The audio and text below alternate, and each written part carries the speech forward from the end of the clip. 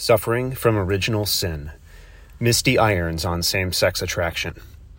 The category of sin includes an entire dimension of what we are subject to, rather than what is subject to our wills. We suffer from the malady of original sin.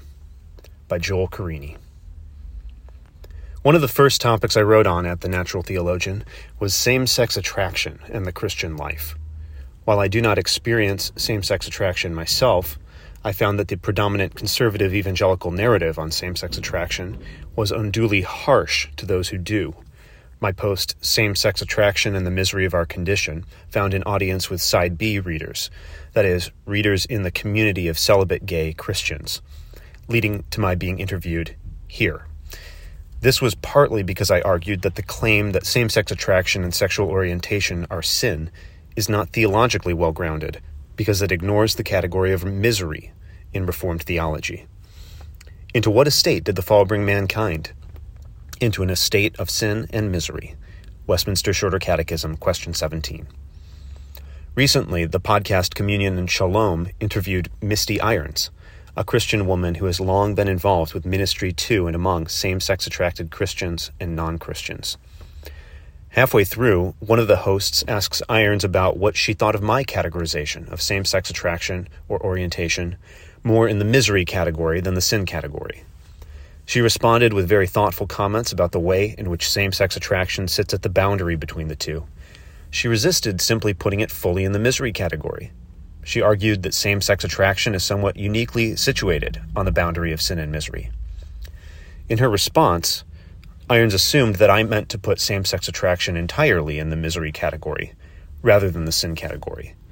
That isn't exactly what I meant, but that's okay, because she then launches into the kind of nuanced answer I meant to be giving. My intention was to say that, in seeking to give a theological and biblical account of same-sex attraction, we shouldn't ignore the biblical category of misery. We are not more biblically faithful the more harshly we condemn an experience like same-sex attraction as sin. Sin and misery, the boundary blurs. The Bible actually teaches, and the Westminster Shorter Catechism summarizes, that our fallen condition is one of sin and misery resulting from sin. Misery, i.e. suffering, includes all the effects of the curse on mankind: suffering, pain, death, and hell, but more generally, everything that is not right with the world. Sin, on the other hand, is subdivided into original sin and actual sin. That is, inbuilt corruption and the acts of sin that we commit because of that corruption. Now, the fact is that these categories overlap in certain ways. Because misery includes everything that is not right with the world, it includes a lot of sin. Being sinned against is part of the misery of our condition, as is being subject to sinful desires, attractions, and habits. That is, being subject to original sin is itself a kind of misery. Adam wasn't so subject. He sinned without already being corrupted. This means that the category of sin also includes an entire dimension of what we are subject to, rather than what is subject to our wills. We suffer from the malady of original sin. Would that we were not subject to inbuilt corruption and sinful inclinations.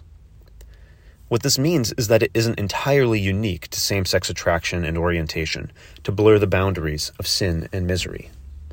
The Reformed and ultimately Augustinian doctrine of original sin blurs the boundaries of sin and misery. Sin isn't just what we do, which would be the Pelagian position. It's also something we can't help but do, something with which we are born, like a sickness. That's the Augustinian position, and therefore the Calvinist one and the Thomist one. Same-sex attraction, actual or original sin. Then, the other day, I read this on Twitter. Smash Bales says, same-sex attraction is sin.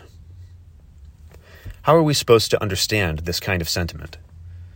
The thing about the word sin is that outside of a theological context, sin means actual sin, almost without exception. When in ordinary discussion you call something sin, you are blaming a person for it. You're accusing him or her of actual active sin, of which he must repent. This means that when anonymous Twitter Theobro, Smash Bales, says same-sex attraction is sin, it is obviously not intended to communicate. Technically, in Augustinian theology, even inbuilt inclinations over which we have no control fall under the rubric of sin, original sin. No, it is to say that anyone who is subject to same-sex attraction needs to repent of that very subjection. And if such people describe themselves as gay or lesbian, they must also repent of accurate self-description. But given that the Augustinian position is that sin includes inbuilt propensities to sin that are prior to actual sin, labeling one of these propensities as sin, i.e. actual sin, is to depart from Augustinianism into, what else? Pelagianism. It's striking that this means the position on same-sex attraction of Rosaria Butterfield, the PCA ad interim report, and many online Reformed Theobros is actually heretical, especially by Reformed standards. It's a kind of Pelagianism. I spelled out the argument for this conclusion several days ago on Twitter. Quote, I figured out that the biblicist evangelical opposition to revoice is Pelagian. Pelagians don't believe in original sin. They think that all our actions and even desires are a product of the individual will. The opponents of revoice don't believe in sexual orientation and given patterns of attraction. They think that every dimension of our sexual nature is subject to moral evaluation as a sinful product of our will. The doctrine of original sin means that a major component of sin is beyond our control, given to us, and built into our nature. This should engender sympathy with, not judgment upon us sinners.